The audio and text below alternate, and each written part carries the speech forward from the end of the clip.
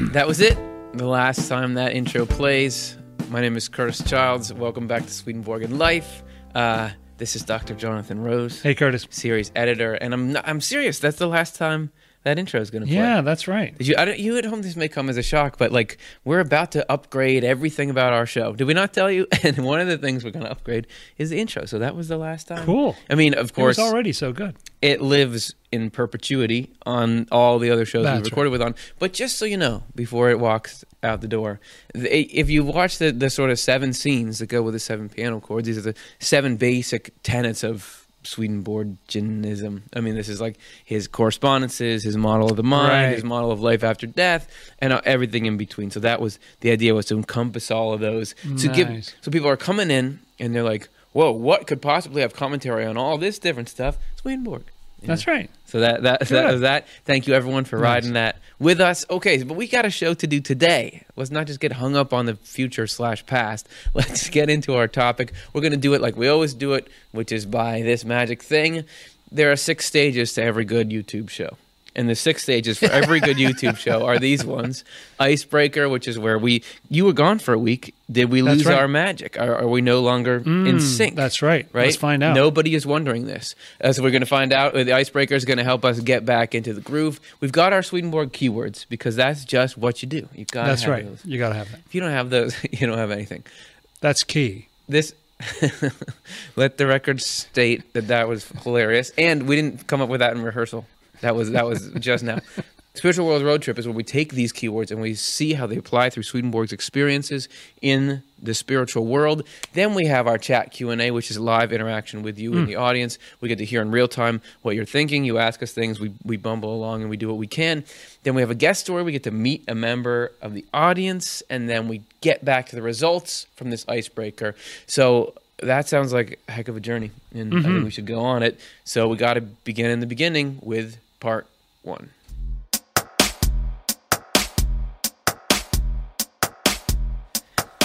So how the icebreaker works is there's a question. And this question is posed, and you may think it's just posed to us, but it's actually posed to everyone. So as we answer this question, we want you in the chat to be answering as well. We'll be compiling all your answers, and we'll, at the end of the show, get to hear from everyone. And that actually is a pretty magical part of the show because you get to see how are these ideas having impact, and you get to meet the other people. And it just, when you're thinking about something, be it a life, and I know I haven't let you get a word in edgewise yet, but hopefully I'll run out of steam here. Once you got something that's rattling around in your brain, you want to see how it rattles around in everyone else's brain. That's right. And we're going to do that. True. Let's get to our question. Okay, so what's the question? It's a full screen question. I remember that this time. What's one spiritual truth that has really helped you during a hard time? Because if they don't help you during a hard time, are they really worth doing all this programming about? I want to start by saying that just as we were counting down to this show, I realized, temptation.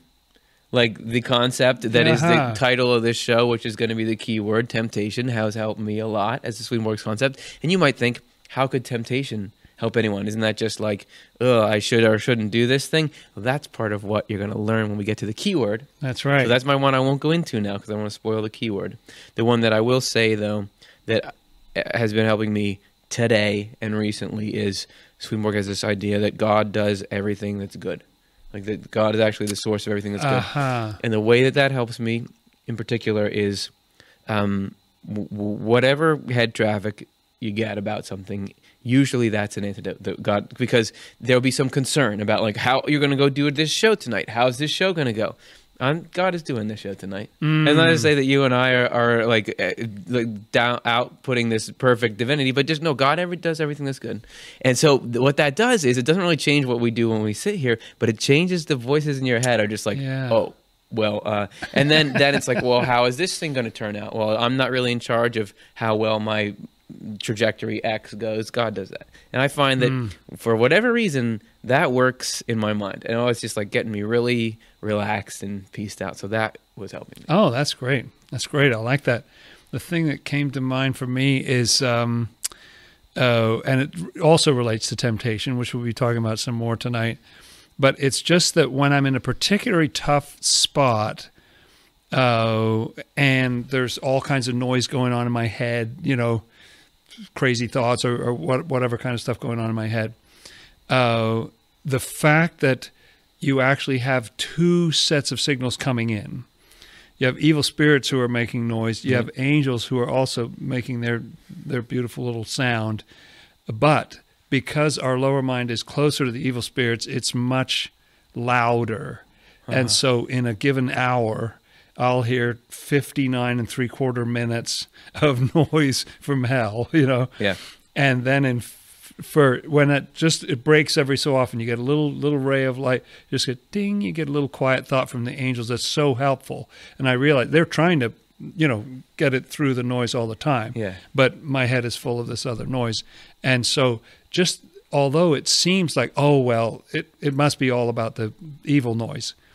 But no, that angel signal is more powerful, actually. Yeah. It's just farther away when I'm in that state, Yep. So that inequality has actually helped me understand what's going through my head and why I can have both good thoughts and bad thoughts almost simultaneously, going on kind of thing. I love it. And but the frequency and the volume, that's not an indicator of the quality. You'd think if you didn't have that information, like, well, whatever is loud and more is the thing that's more present and real. That must be the thing. Yeah, that must be it. Why not so? That's right. So that's us.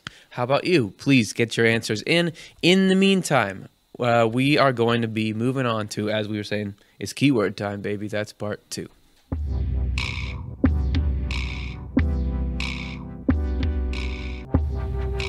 So our show today is about temptation. Hey, why don't you want to watch a show about temptation? Yeah, it's awesome. Like, wasn't there Temptation Island? Wasn't that like a reality TV show? This is not going to give you any of that kind of entertainment, but it's going to give you a whole new way to look at that term. But I want to stop because, so generally when you hear the word temptation in modern English, whatever English-speaking world in 2018 context, you would think temptation. Well, there's a brownie there, and right. I know I'm not supposed to eat that, but I really want to eat that. Well, I'm tempted. That's temptation. However, you will find this word temptation all over Swedenborg, and while I want the brownie, it may be a tiny sliver of it. Tiny sliver, right. In essence, it is something vastly different from that. Yeah. But you will also not find that word temptation in the NCE translations, right? Or not always? Yeah, not often. It is here and there. Well, will you explain a little more? What did you replace it with and why? What we replaced it with was various different phrases, and we give our different translators the freedom to choose what's good, and then the editorial team goes over that. That's nice of you. And so we use phrases, because really looking at what Swedenborg meant by it, which is what we'll be digging into tonight, we realized that really a better term would be, some use trials, some talk about a spiritual crisis, or crises of the spirit, because crisis really gets it across. Temptation could be a very pleasant thing. Yeah. I mean, it's frustrating if you want the cheesecake and you think you probably shouldn't have it or something like that. But generally, where you are is like, ooh, delight. I'm lit up. Look at that. I want to eat that or something. And that is most of what he's talking about is a very painful, really deeply painful, difficult kind of experience. So we use terms like spiritual crisis or crisis of the spirit, crises of the spirit in the plural, spiritual tests, trials, things like that. Yeah, and I'm glad that you do, because it took me a long time to wrap my head around how different his concept of this thing was. Whatever we want to call it, this thing, though, is... Can you think of something more important to human development than the thing he's describing, right? I think one of my favorite things that he says is the material about temptation, because he really sort of reveals the whole process. Yeah. Here's what's happening in your mind. This is where this is coming from. This is where this is. And it's so when you're in a really difficult state like that, it's so helpful. Yeah, wouldn't you like some insider information into the processes that go on in your own mind? That's what we got today. This is from New Jerusalem 187. Let's begin to explore what temptation is. Oh, and in this translation, we're using the phrase spiritual crises. There you go. We kept temptation in the title because temptation is known throughout, like, Christianity, like, It's lead us not biblical. into And temptation. that's right. So that's kind of what ties it together, but we'll be using all its different renderings here. Only people who are being regenerated experience spiritual crises. Sorry, that would be, their Latin is what, tentatio? Yes, tentationes. Okay. Yeah. So that's why it was originally rendered temptation, because the Latin word is like it. Okay. Yeah, that's right.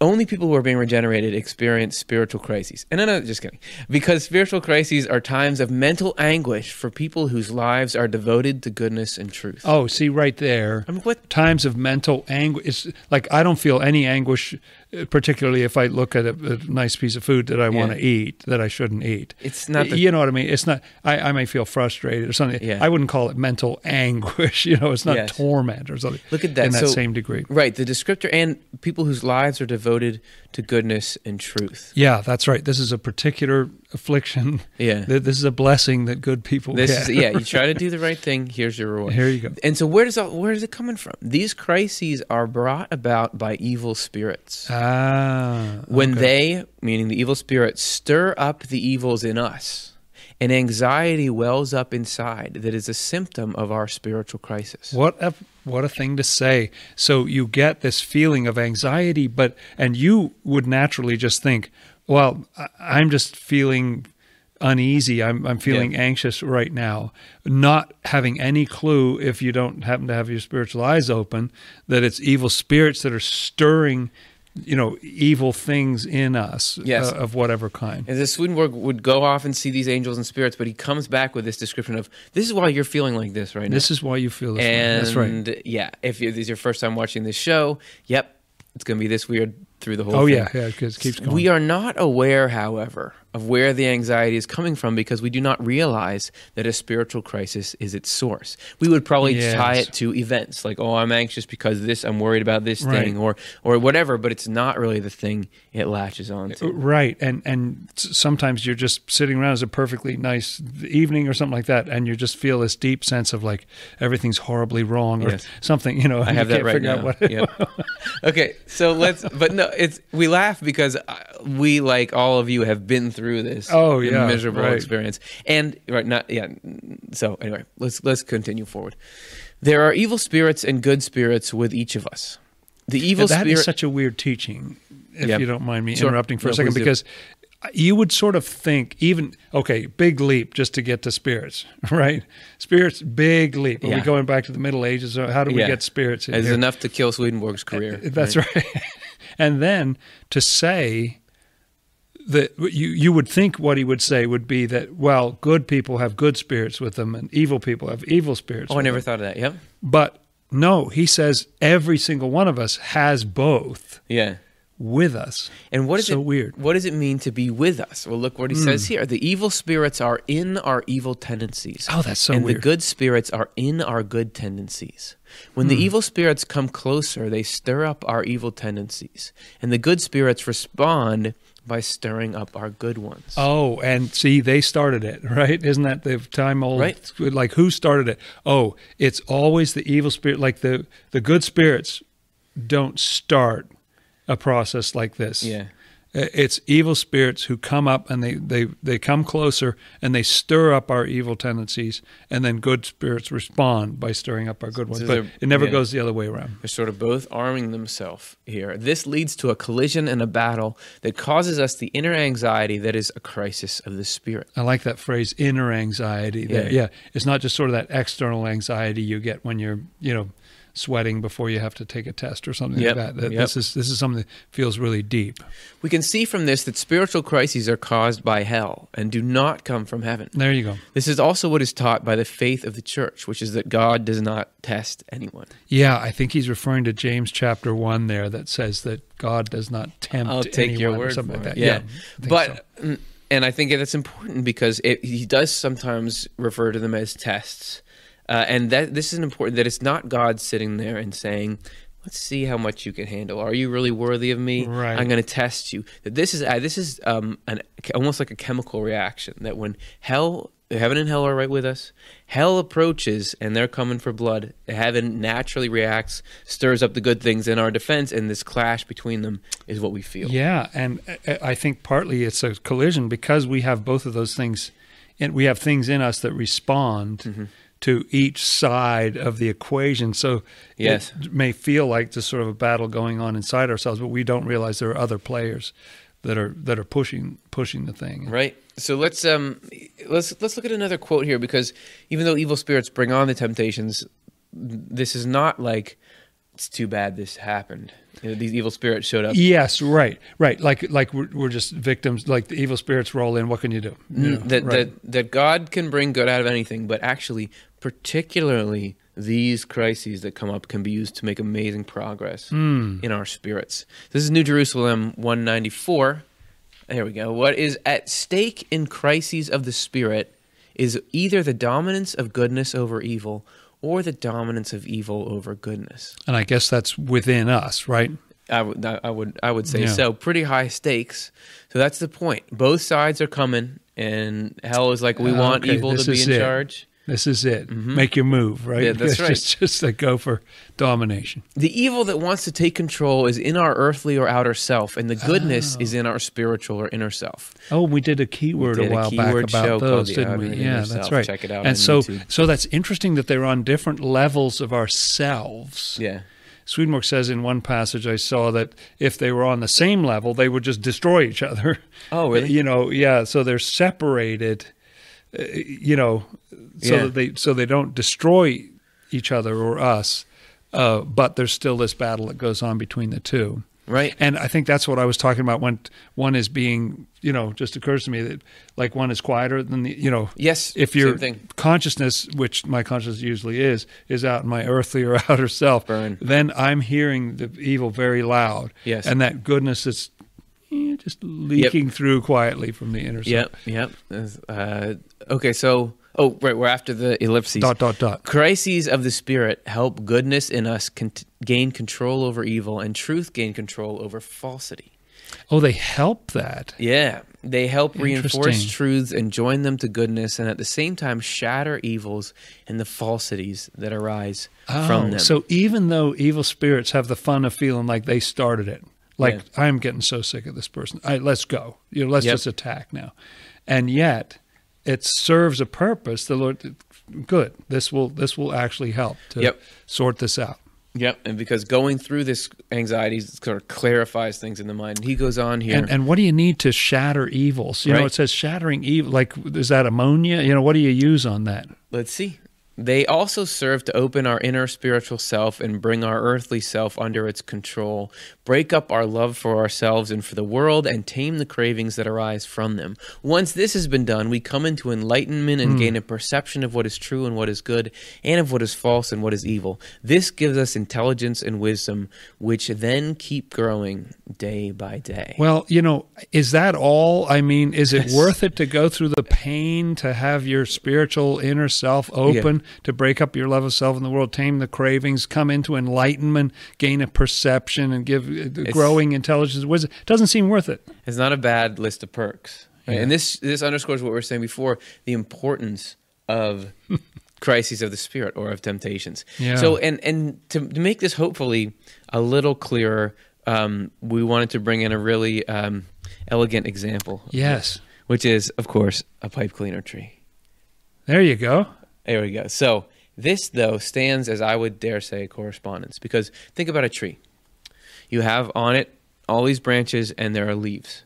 But let's say that the tree is us. So there are some things in us that are living and receptive and help us grow, these red and these pinks. But some of these leaves in the front have turned dark after they've died, right? They've shriveled I up, see. So lost, some of the tree is dead. Some limbs are dead. Some leaves are dead. That's right. They've lost all their chlorophyll and everything's been sucked up out of those leaves, right? Doesn't mean the whole tree is dead.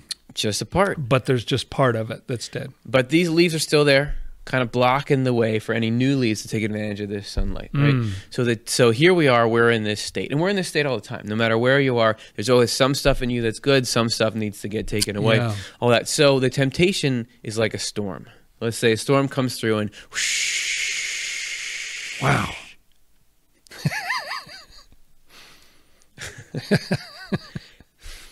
That's what it does. Look at that. Hey, there's no more dark leaves on there anymore. Because this stuff that's alive doesn't fall when we are shaken, right? But the stuff that is not actually living and attached can be shaken off. You had a really good quote about that. There's a quote from the Hebrews that says something about that what cannot be shaken may remain. Yeah. You know, and it talks about things that are made or something, as if you have some stuff that's in you that's kind of fabricated. Yeah. You know, and that you may even think, well, wait, I thought that one leaf was the best part of me. Yeah. You know, but it may be something sort of made up. Mm-hmm. And when you get shaken like that, it actually strengthens. You know, they did this thing in the biosphere years ago where they built a dome and they wanted to grow things in there. Mm-hmm. But the one thing they didn't have in there was any wind. Yeah. And I don't know if this is accurate or not, but I heard that the trees would not grow very tall and they would just fall over because they never got strong because it's the wind that makes them strong.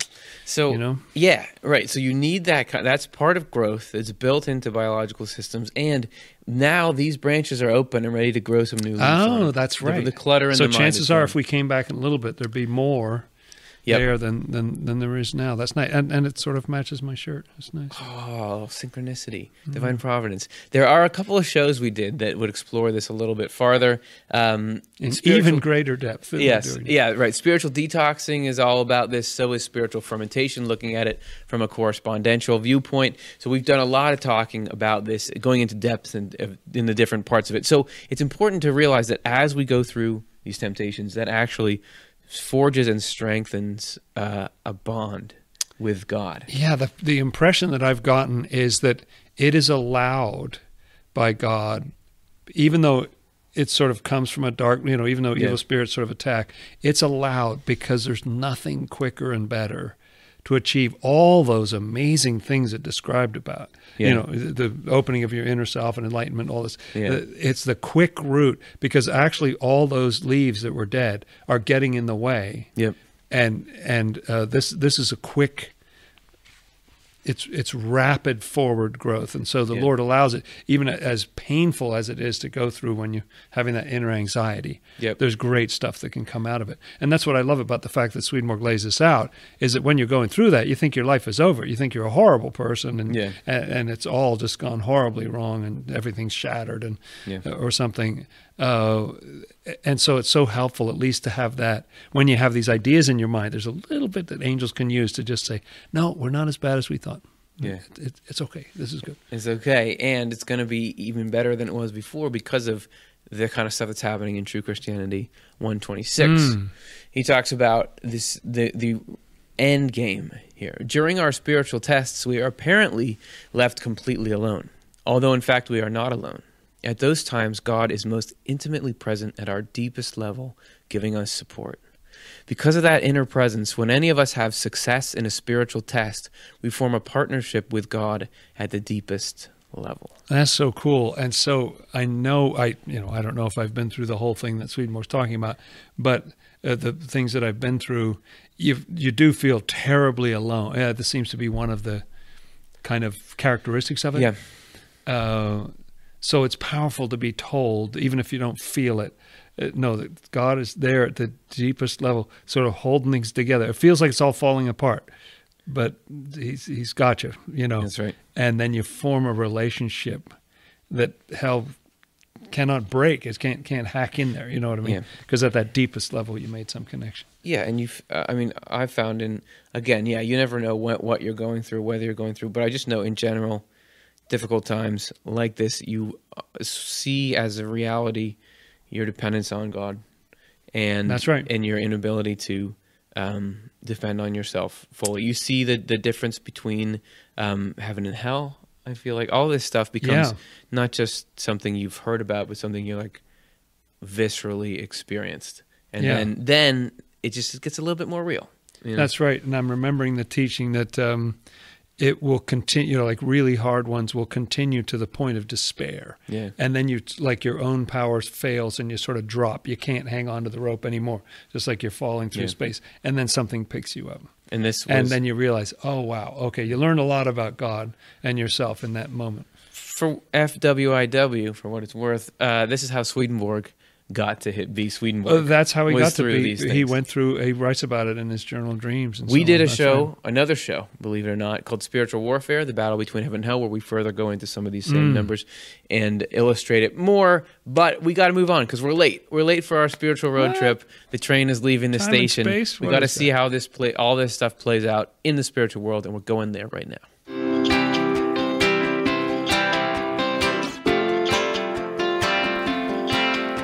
Okay, how the game goes is this is what they would call learning in the field. Or what do they call, Oh like yeah, when right. you go- Field research. or we something. don't just, like, you see these commercials for universities.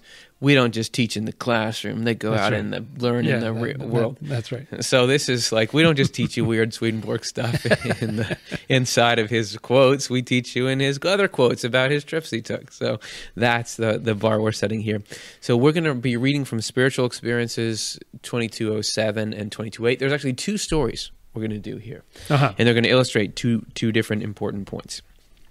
So this is first entitled About an Angelic Mental Image in the Lord's Prayer. Huh. In the Lord's, and I guess that's someone praying right there. Yes, right? that's yeah, right. Okay. Good. I was just pondering whether I should have taken this tree off. I guess it's, the tree is an enduring symbol of what we get afterwards. So That's why I right. say That's that. good. About an angelic mental image. It has also come to my notice during the praying of the Lord's Prayer, when one prays, "Lead us not into temptation, and deliver us from evil." And so he says, that's from Matthew and That Luke in different phrase, parts. That's right. That by a certain mental image, temptation and evil is rejected. Namely, in my cruder mental image, it was thrown back, if you will, to the back of my head. Oh, And what remains is angelic, namely the goodness of the Lord. wow. So when he's saying the prayer, he could actually see that Yeah. get thrown to a different part of his head, kind of. Right. About the Lord's goodness, countless angelic mental images are taking shape, concerned with how good results from our affliction. Yet, Oh, that's just what we're talking about today. that's right. How good results from our affliction. Okay.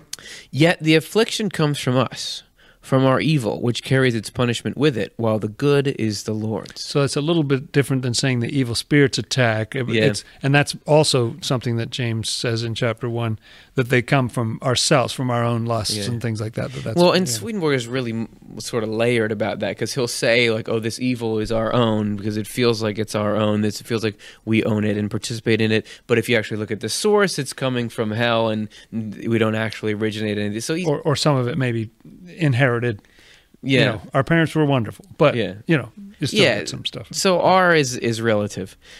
This shows to some extent what the image of rejecting the notion of evil is, even if it is only a crude one that I saw, because it was observable and rather rapid. In it, there was something of indignation that the evil of affliction or temptation should be thought to come from the Lord. Yeah, that's right. And it is, it's the wrong word to use, but tempting when you're in that state to think that maybe you're being punished Yeah. by God. There's something horrible you did, and Yeah. that's why you're feeling this bad. Yep. And so it's interesting that there's something in that state that says, no, it's not about that. Yep. Come on. No, and it's or that this is like that the Lord is punishing you somehow. The pain you're feeling is the Lord pounding on you. But this is the difference between somebody attacking or abusing you and like a surgeon working on you. Like, both can hurt. That's right. But there's a world of difference between He the didn't pain. cause the accident, That's right. but he's going to help you with it. Right. Yeah. Right. That's So right. that's the first story. So that again is just to show that it really matters to Swedenborg to get the point across that the source of this matters. Because if you think, oh, this is God against me, then that's going to make it impossible to navigate it and get a clear picture and everything like that. And I guess when you see good come out of affliction, like Swedenborg Yeah. talks about the consolation that comes after temptation, when after you've been through it, Yeah. you survive it, come out the other side, and you realize you're a little better than you were before. Then you realize, oh, okay, yeah, the good comes out of that affliction. Right. So then with our second story, Swedenborg is observing an angel's attempt to interact with the mind of a person. Interesting that this is the very next passage, isn't it? 2208, Right. I think. And this is somebody that Swedenborg, maybe he sees him while he's on a walk. We're not totally sure how it goes it's down. interesting. It seems like he's out on a walk and he Yeah. sees some angel wanting to interact with somebody else he sees on Yeah. the walk or something like that. So The attempt of an angel to work through interactions, or correspondences is another translation. While I was walking along the road, an angel attempted to see how the properties of an angel flowed into an earthly human, and thus to investigate the interactions. Now, this is a major question that comes up a lot on this show. It's like, how much can angels influence us? What's Right. the nature of that Right. influence, right? That's right. Is that what we're talking about Yeah, here? I think, and the angel is wondering the same thing. Yeah. He's like, on how this- what can how I much can actually do? Let me see if I can do this. You Let me sort see of if I can do that. Think of angels as they never have to experiment. They're angels. They That's know right. Before, They know. Yes, yeah, but they here we insight. have it. This is an angel like doing the scientific method here. Wait, let me see if I can do this. But he did not. So of course it's going to work, right? Because it's an Of course, angel. it's an angel. But Yeah. he did not. I wish I hadn't started reading that sentence. He did not succeed, except in a few respects. So most of it failed. So like out of 100 efforts, maybe Yeah. 2 or 3 had Yes. any impact. Whatever they were, who knows what they were? Right. The reason I realized was that the thoughts of angels, though richer than the person's thought, had too little effect to arouse interactions. Huh. So they didn't have impact. Yeah. Somehow. So even though in and of the angel, in the angel's mind, what's going on, that thought is just really deep and rich and wonderful, but you can't export it. Yes. Even in this world, isn't it true? You can't just kind of do a mind dump and someone Right. else, it's like you Like, Yeah. sorry, I don't follow you. Whatever you're saying, get it. And besides, things of this person's own were getting mixed in, and thus evil feelings, which were being stirred up. Moreover, these feelings are of a cruder quality, and when they stirred them often enough, they also aroused a mixture in the person's mind, letting spirits grasp the opportunity to raise up disharmonious mental imagery. So just everything's getting all bogged down in this person's own interesting. brain. It's about imagery again, that the Yeah. angel is trying to put some kind of good imagery into your mind, and that may be what I was talking about before, where you get, maybe that was what I was experiencing, like one little 15 seconds an hour or Right. something. Maybe they were trying the whole hour, That's right. but I'm only receiving oh, you finally heard one this. little tiny fragment of it. Right. In short, the effect of an angel's mental imagery is extremely limited and cannot possibly lead a person on earth. So this is one example he's giving, and the reason we put it here is, and it's not. There are other times when he describes angels having quite a lot of power over our mind and will and that kind of thing. But this is a side of it that does exist, and I think that the reason we'd want to include this here is that it's showing this angel is trying to get angelic stuff in, but there's all kinds of stuff gunking up the person's mind, That's which would be it. true of all of us. And what these spiritual crises or what these temptations do is they are clearing us out. Those were these leaves, these dead leaves that were That's the right. angel is trying to shed some light on this stuff. There's no receptors there. The more we populate ourselves with this new living stuff, then these angels are going to have their messages received and felt and taken into life. Yeah, I think that's exactly right. And so from our standpoint, we think, oh, no, I'm going through this horrible thing. But it's a great thing, opening up to allow all that Yeah. angelic influence to come in Yes. in a better way. So you get a little more of that imagery or a little more of that impact. Yeah. That's what we want to do, right? Open ourselves up to more heavenly impact. Because it's the cleaning of the mind, and when you clean anything, think about if you try to clean your garage, it becomes much more of a mess Yes. for a while. Everything's out. There's all this, That's it. But then afterwards, it's a little bit cleaner. Yeah. And it would be sort of like someone else cleaning your garage where you say, what are you doing? Yeah. It's like you've completely messed up my No, garage. I need all 6 of those and bicycles. and you don't realize, no, that's on the way out. Yeah. You're seeing it. Yeah. But it's in fact, now it's in the yard. Oh, now it's out by the trash, Yeah. So it's just on its way out. So, speaking of on its way out, this is the end of our monologue-y, dialogue-y teaching section. Oh, we want to nice. hear the response now. Okay. How does that strike you? Have we clearly communicated the concept of the temptation / spiritual crisis / times of trial, etc.? Have you ever felt something like that, or what more are you wondering? This is what we're going to explore in part 4.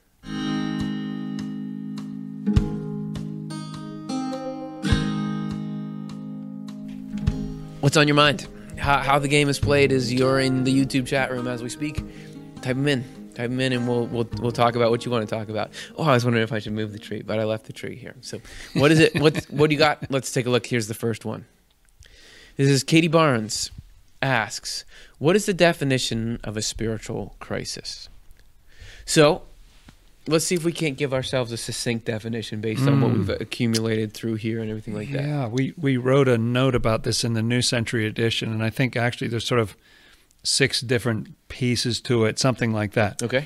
But it's a situation where evil spirits start to stir up stuff in yourself. So you may go day by day and you feel like, oh, I'm okay, or something. But all of a sudden one day you're just like horribly self-centered, or you're having all these awful thoughts, or anxiety, or so anything along that spectrum of that's misery. Right. Yeah, some sort of negative misery going on.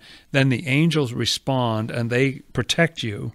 And that causes this collision that you experience as an attack, sometimes an attack of conscience, some sort of pain. They say, whatever in temptation, whatever we love is attacked. And that's right. The more dearly we love it, the more viciously it's attacked. Yeah, and some temptations are about your thoughts, what is true and what isn't, and those are being challenged. Mm-hmm. And they're painful. But even more so is the things that you love when you feel like they're being assaulted. Yeah. I think of that image from the crucifixion of the spear into Jesus' heart. It goes like piercing all the way into the heart. Those are the most difficult kind. You mentioned earlier that the idea of I'm tempted to do this or that is a little slice of it. That when evil spirits are kicking all this stuff up in you, you could go through something where you're just suddenly seized with desires that you're not normally feeling, but that's kind of a minor aspect of it. And it continues until despair when it's sort of broken up. So that's kind of an outline of it. Yeah, and I would imagine the exact feelings and what's under attack vary from person to person. Yeah. But in general, that's sort of how it plays out. And so the Swedenborg seems to indicate that we're very clueless about the mechanics of what's going on inside us. We just feel this sort of misery, anxiety, whatever it is. We're usually not aware that this is any kind of clash, or that this is something different than just your average anxiety. And what makes it different from sort of an earthly, worldly financial crisis or something like that is that Swedenborg says that the issue is spiritual. It's sort of, is there a God? Does God love me? Am I being taken care of? Or, things like that. They're sort of spiritual or eternal things, or feeling like you're not salvable or like that. Along a spectrum, but not obviously like, I can't find my keys. Right. And he says that sometimes when you do go through like a physical illness, can't find your keys is sort of a wild example, but if you get fired or something, it can you can have ones that are both. They're an earthly temptation, crisis kind of thing, and a spiritual one at the same time. You think about all the disease textbooks and the DSM-V or whatever, these huge descriptors of these mental and physical maladies. I would imagine crises of the spirit have just as much variety. A big book in the other world, So there we go. There's our definition. There's too much of a definition to give right now. All right, thanks so much, Katie. Let's take a look at the next question. Mr. Binkers the Cat asks, what is the opposite of temptation? Well, the Swedenborg does describe that once temptation is complete, we enter a period of consolation. Yeah. Where you are experiencing, he says in certain passages, to the extent that you felt despair in the temptation, you feel consolation afterwards. To me, I take that as the opposite. Like, if the temptation is the absence of love, the absence of truth, the pangs that result from that, the opposite is everything makes sense, everything feels good, I feel safe. The best depiction of this, if you will, in movies that I can think of, is the Christmas Carol, Dickens' Christmas Carol, where at the end, the guy, there's one of the older ones that I really love, where the guy is just kind of giddy and weeping and say, "Oh, I don't deserve all this happiness," and he's like, he's so, oh, what a wonderful boy, and all, all this stuff. Like he's. I think it's a great description that you've been through this kind of harrowing experience, and then you feel kind of reborn and light and peaceful and happiness And Scrooge tender is, feelings and so on. Scrooge is hyped up about his ability to do good now in the present. He's saying, Yeah, it's still that's right. Christmas. I can go make things Yeah, right with Bob Cratchit. They did it all in one night, and yeah. That's a component of it. Is suddenly he's overcome with the beauty of life and the importance of the kindness that we can do now. And the possibility that he can Yeah. make a difference. It's not too late, and all Yeah, that kind of stuff. that's sort of the opposite of yeah, of the selfishness. yeah. Okay, so that's a great question, and I think a pretty good answer. Okay, next one. Let's take one more here. This is Pete Dawson, who asks, if spiritual crises are always caused by evil spirits, do we then have no responsibility for our thoughts and actions? Great It's a great question, Great Pete. question. And so let's talk about what is responsibility. I think you always have responsibility for your actions. To some, I mean, barring some kind of, there are certain circumstances where it seems like physically there's You're a so loss just of control. taken over or something like that. But But you in know, general, actions, I feel like you're almost always responsible for, and thoughts are almost never responsible for. It's the dwelling on thoughts that maybe, but I find that there's a lot of times when I'm thinking things that I don't particularly want to be thinking, but you can't really turn that faucet off. yeah. So I wouldn't say there, because people will describe, oh, I just have these thoughts I'm so ashamed of. But you can't. It's sort of like, oh, there's this terrible TV show on, but you can't turn it off. You know? Yeah, So, but right. if you're like loving it and tuning in and acting it out, that's when it starts to be, you make it your own. And even though part of the experience is this sense of powerlessness, I think, in the face of that attack, Swedenborg says that it's very important that we still get our little plastic sword and our Yeah. little fake shield and Yes. go out and pretend to join the battle. Yeah. Because you remember Swedenborg said in there that it's about the dominance of good over evil or of evil over good. Both could be an outcome. And so we sort of get to pick which side we want to fight on, even though we have no power, we can't do anything. Yeah. But still, if you just efforts to resist, even though they feel futile at that time, actually have big positive consequences when you're in it. So I think we do, it's not just an experience that we float through like going through a car wash or something. There's something that your will and your freedom are engaged to try to weigh in on what's going on. Yeah, and you think about evil spirits coming up, and they induce this anxiety and that's not what they wanted. What they want is you completely destroyed. Right. But they're getting halfway to what they want, and heaven is coming in with all this good stuff. They want you to feel Yeah. happy and good. So we are caught in this middle. And right, well, like you're saying, while we don't actually have a lot of firepower, something about the way what we choose can throw the whole thing either direction. So it would be like not the concept of not taking ownership of those thoughts and trying to not put them into action and not condoning actions based on those. That's like our part. That's what we do. Swedenborg describes it being like, we have 14 pounds per square inch of air pressure on each side of us at all times, but we're completely free to move through that, Yes. And so, yes, we have this equal and opposite pressure from heaven and from hell, but that actually gives us a freedom. We may not realize it when we're in this situation. Something I often feel is that the freedom I really want is the freedom not to be having this experience. That's what I want when I'm in there. But given the fact that you're in it, you do actually have some ability to push because you're being shoved on by kind of equal and opposite forces. And Swedenborg does say that this is when you're supposed to try to fight from truth from the word. So this would be that's true. Your spiritual principles. Very that good point. Your concept of heaven and hell and God and what is right and wrong, even just in how you think and how you react to your own thoughts. This is when those things become real. Like I said, that's very, very good point. Yeah, that's right. That's what you fight with, not just with nothing or your fists or like something. I'm saying in my response to the very first question, what's something that helped you and that God is doing what's good. Those are little mini mini temptations that I'm describing. But when they're coming at you really hard, to say like, oh well, like you're not going to make me worry about how things are going to turn out for me in area X because God is the one who has things turn out well. Yeah, God yeah, is the one who's that's right. accomplishing things. That suddenly, when you're using that as a tool to gain leverage over hell in the mind, you learn to respect the tool, you restructure your own mind, and you make it less of an environment that hell can thrive in the first place, so they're less prone to come back and attempt it again. That's right.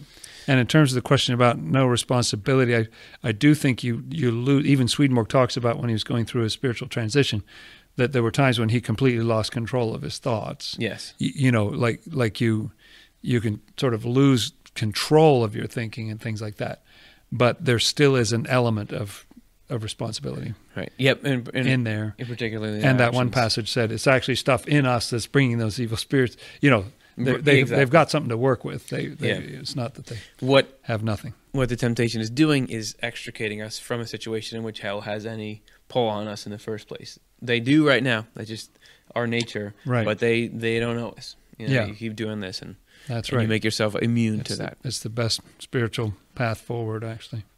So how's that for a good ending spot? The best spiritual path forward. All right, so what we wanted to do is, so we're trying to talk about these concepts and talk about them moving through human beings, making a difference in human beings' lives. So we love to meet the people who are watching this show or who love Swedenborg in whatever form, and I love it because it's changing their lives. So we got to sit down again. I got to have a conversation with Jane Siebert, who's actually the president of the Swedenborgian Church of North America. So she's not only interested in Swedenborg, but is devoting her life to it. So we got to hear a little bit about why and what it's doing for her and everything. So here is the talk. Oh, we're going to get to it in part 5.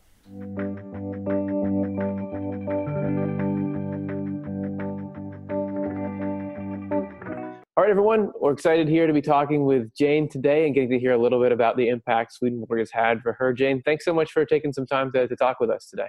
Thank you. Thanks for asking. I'm been looking forward to this. Okay, very good. Me as well. And so I just want to start where we usually start, which is, how did you first, because not everyone in the world knows about Swedenborg, so how did you get to be one of the lucky few? How did you first find out about Swedenborg? Well, there are a few of us that married into the church, and that was my beginning. And actually, it started, my husband and I were in the Peace Corps, and we spent 4 years in Africa and Central America. And when I came back, my image of God was it didn't fit anymore for me. I grew up fairly conservative Baptist background, American Baptist in Kansas, and once you get out and see more of the world and meet all the people, you realize what a big world this is. And my image of God was way too small for this experience that we had in the Peace Corps. And so when we were there for 4 years, and when we came back, I was pregnant. And as I could say pregnant and barefoot, because we didn't have anything coming back from the Peace Corps. We didn't have jobs. We didn't have a car. And my husband's parents that were part of the Swedenborgian Church in Pretty Prairie, Kansas, the church offered us to stay in the church parsonage for $50 a month. And That's not a bad rate. So we moved into the church parsonage, and kind of along with that comes that self-imposed idea that we should probably go to church. Yeah, right. So we attended, and I had attended a few times before because we'd been married for 10 years while we were at university and doing different things. And it was interesting. It hadn't caught my attention. But when we came back, I started attending more regularly, and the Pretty Prairie Church has a very vibrant adult Sunday school class. And we were studying the Dole Notes. And this particular church in the middle of Kansas has studied the Dole Notes forever.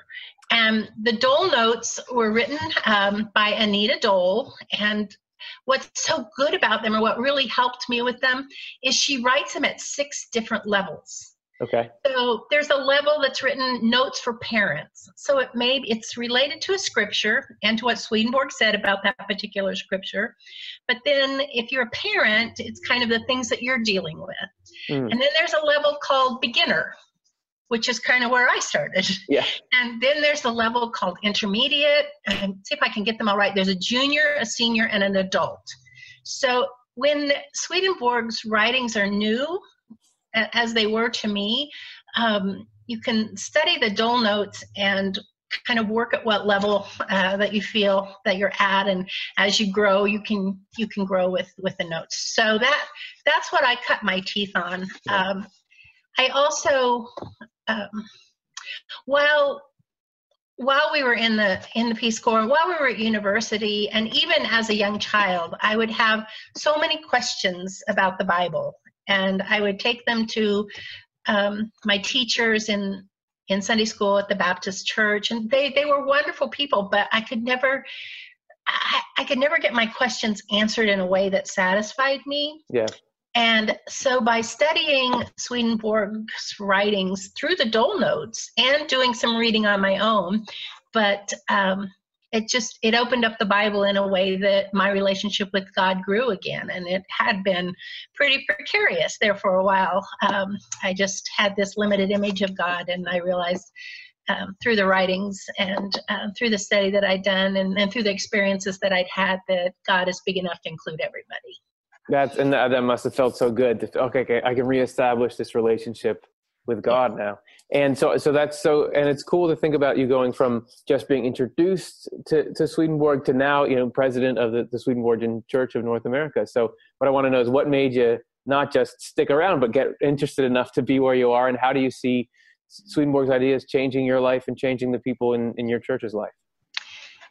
Right. Well, it took a while. And when I was thinking about this too, I was thinking about how what you're doing with Off the Left Eye is very similar to what I was able to do personally by studying, because you are making Swedenborg accessible to people in a way that if you just pick up one of his books, for some of us, it's just pretty hard. Yeah, that's right. Yep. To figure out what all he's saying. So when we got back from the Peace Corps, I got a job I was a pharmacist, so I got a job as a hospital pharmacist. And then we had 2 children, and we continued to go to church. And I was just kind of a fringe member. I wasn't really that involved because I was so involved in the work that I was doing, and I moved into retail pharmacy, and I moved up the ladder of and really learned a lot about business as much as pharmacy. Became director of pharmacy for a chain of pharmacies, and then I got burned out because I was just a workaholic. And so I had decided that my husband and I talked, he was still working, and I wasn't going to work anymore. I was just going to enjoy life. At the same time, I was elected to serve on the board of trustees of our seminary. And our seminary used to be located in Boston. And we had a seminary that was in this old mansion, and our students would go to school there. Their professors' offices were there. They lived there. I mean, it was just all in one. Yeah. This kind of inclusive way to learn Swedenborg. And the thing that happened is we weren't having anybody interested in studying that way. So the board of trustees had to step back and say, what do we need to do differently that it would make it more encouraging for people to come and study to be ministers? And when we looked at Swedenborg's theology, where he talks about diversity is what creates heavenly experiences. And we realized that we needed, instead of just training everybody in this silo, that we needed to open up and join with another seminary. And so we searched around. At this time, I was chair of the board, and we found a place out in Berkeley, California. So we moved the seminary from Boston to Berkeley, plus all the books, because Swedenborgian loved books, and we had a huge library. And we moved out there, and that was the impetus for bringing. That year we had 5 students start, and while that doesn't sound like a lot for a Swedenborgian seminary, that was a lot of students. Good number, yeah. It's made a world of difference. So after we moved, I had my own call to the ministry. So this was in the year 2000, and I felt that this was something that I wanted to become a Swedenborgian minister. And so I studied there, and I studied at a Quaker university, and I put it all together to be ordained as a Swedenborgian minister in 2004. And I worked hospital as a chaplain in the hospital most of the time, and I served the churches in Kansas. And there was just plenty to do, and I enjoyed it. And then and I was serving on the seminary board all through that time as chair too. I went back to the board after I was ordained. And then in 2015, they asked if I would be interested in running for president of the Swedenborgian Church of North America. And it is not anything I had ever planned to do or even ever wanted to do. Yeah. But my abilities in business and my love for the church, they just kind of came together in a way that I said, okay, I will run. And there were 3 of us that ran. The other were 2 male clergy colleagues, and I was elected president. So here I am. Awesome. Well, that's a wonderful journey that you took there. And has being in the role of president, you still find yourself, even though you've been around it for so long, are you still feeling like there are new insights occurring to you, and you see the people you're working with getting that? Does it still continue to be a source of inspiration in your life? That's why I watch Off the Left Eye. Is that my lead-in question? I always can learn something new when you're talking and with Jonathan Rose and the others, Chelsea, and those that you have come in with you. That's the beauty of even these dole notes that this adult Sunday school has been studying. Every time you read it, you find something new. You've read it before, but you're ready to receive in a different way because you're at a different part in your life. So to me, that's one of the coolest things about our tradition is you never know it all. And that's a safe place to be, because once you start thinking you know it all, that's when you need to step back and really question. Absolutely. Well, that's a great sentiment to take with you into everything, and particularly into spirituality, like you're saying there. Well, I just want to say thanks so much for being willing to take some time, and it's just great getting to hear your story and getting to connect a little bit. Thank you. I appreciate it.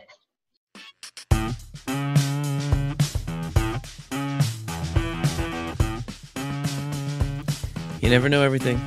That's right. That's our takeaway. That's good.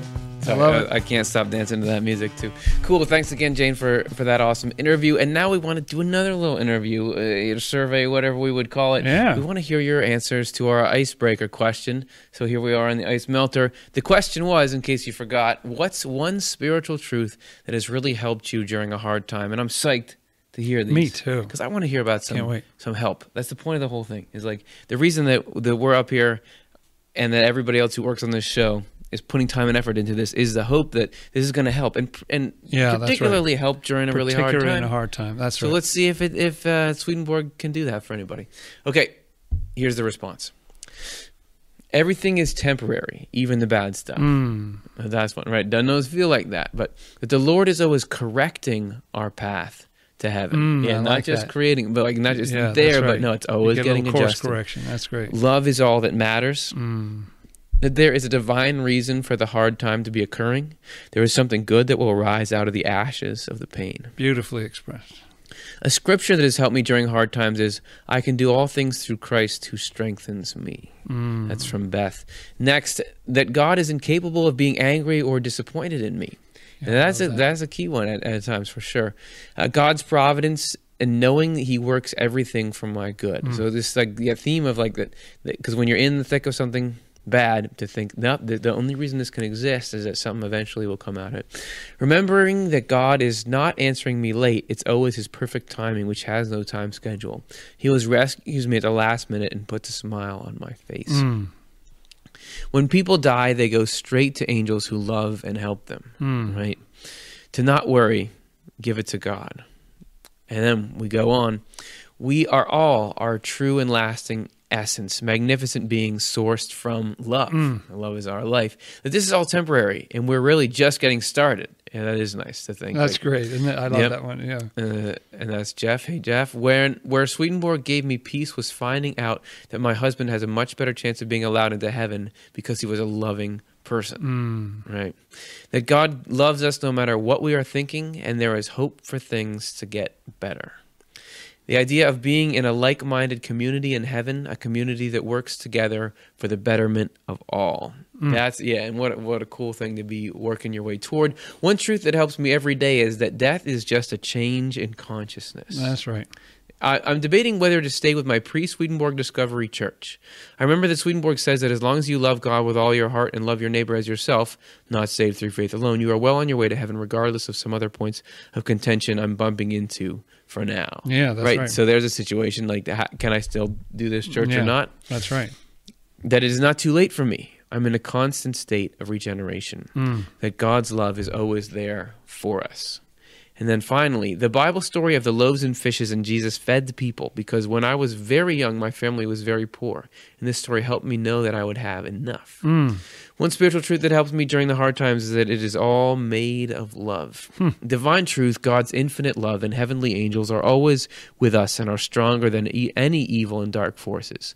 This too shall pass. And I love having these little idea mantras, I would call them, little scripture that's right. quotes or The something. little scriptures that help out. That's right. For me, it's the revelation that God gives you what you love. That really made me measure my behavior and my motives for both the good and bad that I've done. So that's an awesome slice of human experience, and so many real life intense situations behind that text we see up on the screen. So we want to thank all of you for sharing that. What a great with us. collection of, Yes. It's great. Yeah, Publish it as a coffee table book. I mean, it's awesome. Man. So and because you all are such a great audience, we thought we would try to do you a solid. And so we're going to do that in a couple of ways. First of all, we are going to ask you to like and subscribe, which is actually you doing us a solid. Okay? That's right. Reciprocal. If you wouldn't mind, this helps YouTube. The second way is we're going to give you a way to support us better. So we're happy to announce that we got a really generous grant for our Patreon membership. So Patreon is a way that people are supporting us. We're a nonprofit, so the only reason we're able to do any of this is because of donations from people like you. We got this grant that says, hey, anybody who supports through Patreon from now on, they're going to match it 5-1. So your money will go 5 times farther in helping us. Meaning if you're not a patron and you want to sign up for $1, you'll actually be $5 added to that every time. And if you're already in Patreon and you increase your pledge by any amount, it goes 5 times farther towards helping us. So I love this because that's showing that the people who gave us that grant care about getting this stuff out. And in case you feel like, how can I give back? Doing a little bit now goes a long way. So that's a way that you can maybe feel good helping us. But the big news is that we because we love the impact this stuff is having on the audience, and because of the support that we've gotten from all the people, we're going to be launching a major upgrade to our program. And this is going to be happening 2 weeks from today. So next week, we're not going to have any show because we're getting this ready. But the show following, it'll be apparent right away that we're trying to take the vehicle that we present these ideas in and just upgrade it in every possible way. So what we're hoping for is to get the ideas to become clearer, the message to become stronger, the communication more interesting, innovative, and entertaining, the program itself more shareable. Because we know a lot of people say, "Oh, I love this, but I can't. My friends don't understand it." We're going to try to make it something that's easier, more palatable to your friends and everything. Plus a new intro. Oh, yeah. Well, yeah, that's what we said. There's going to be that. So everything will be receiving a lift there. And this is us saying, hey, we believe in the cause together. And we're going to we think these ideas are so awesome that we want them rendered in the best possible way that they can be, so that people will let them in, see their value, and it will give them the same kind of help in dark times that you guys were all just talking about there. So that's the point. And so in the interest of that, we will see you not next week, but 2 weeks from now, the 19th of March in this year, 2018, we're going to take the next step on this journey, and we're excited to have you there with us. And we thank you so much for coming with us this far. Jonathan Rose, it's been a pleasure. Always a pleasure. He'll be here when the new show starts up, too. Don't worry about it. And so will I. Sorry. Okay, we'll see you 2 weeks from now. Thanks for everything. Swedenborg in Life is Amy Acquarola, Morgan Beard, Curtis Childs, Karen Childs, Matthew Childs, Alexa Cole, John Connolly, Cara Dom, Chris Dunn, Stuart Farmer, Ben Keys, Reed McCardle, Chelsea Odner, Jonathan Rose, Shiloh Silverman, and Shada Sullivan.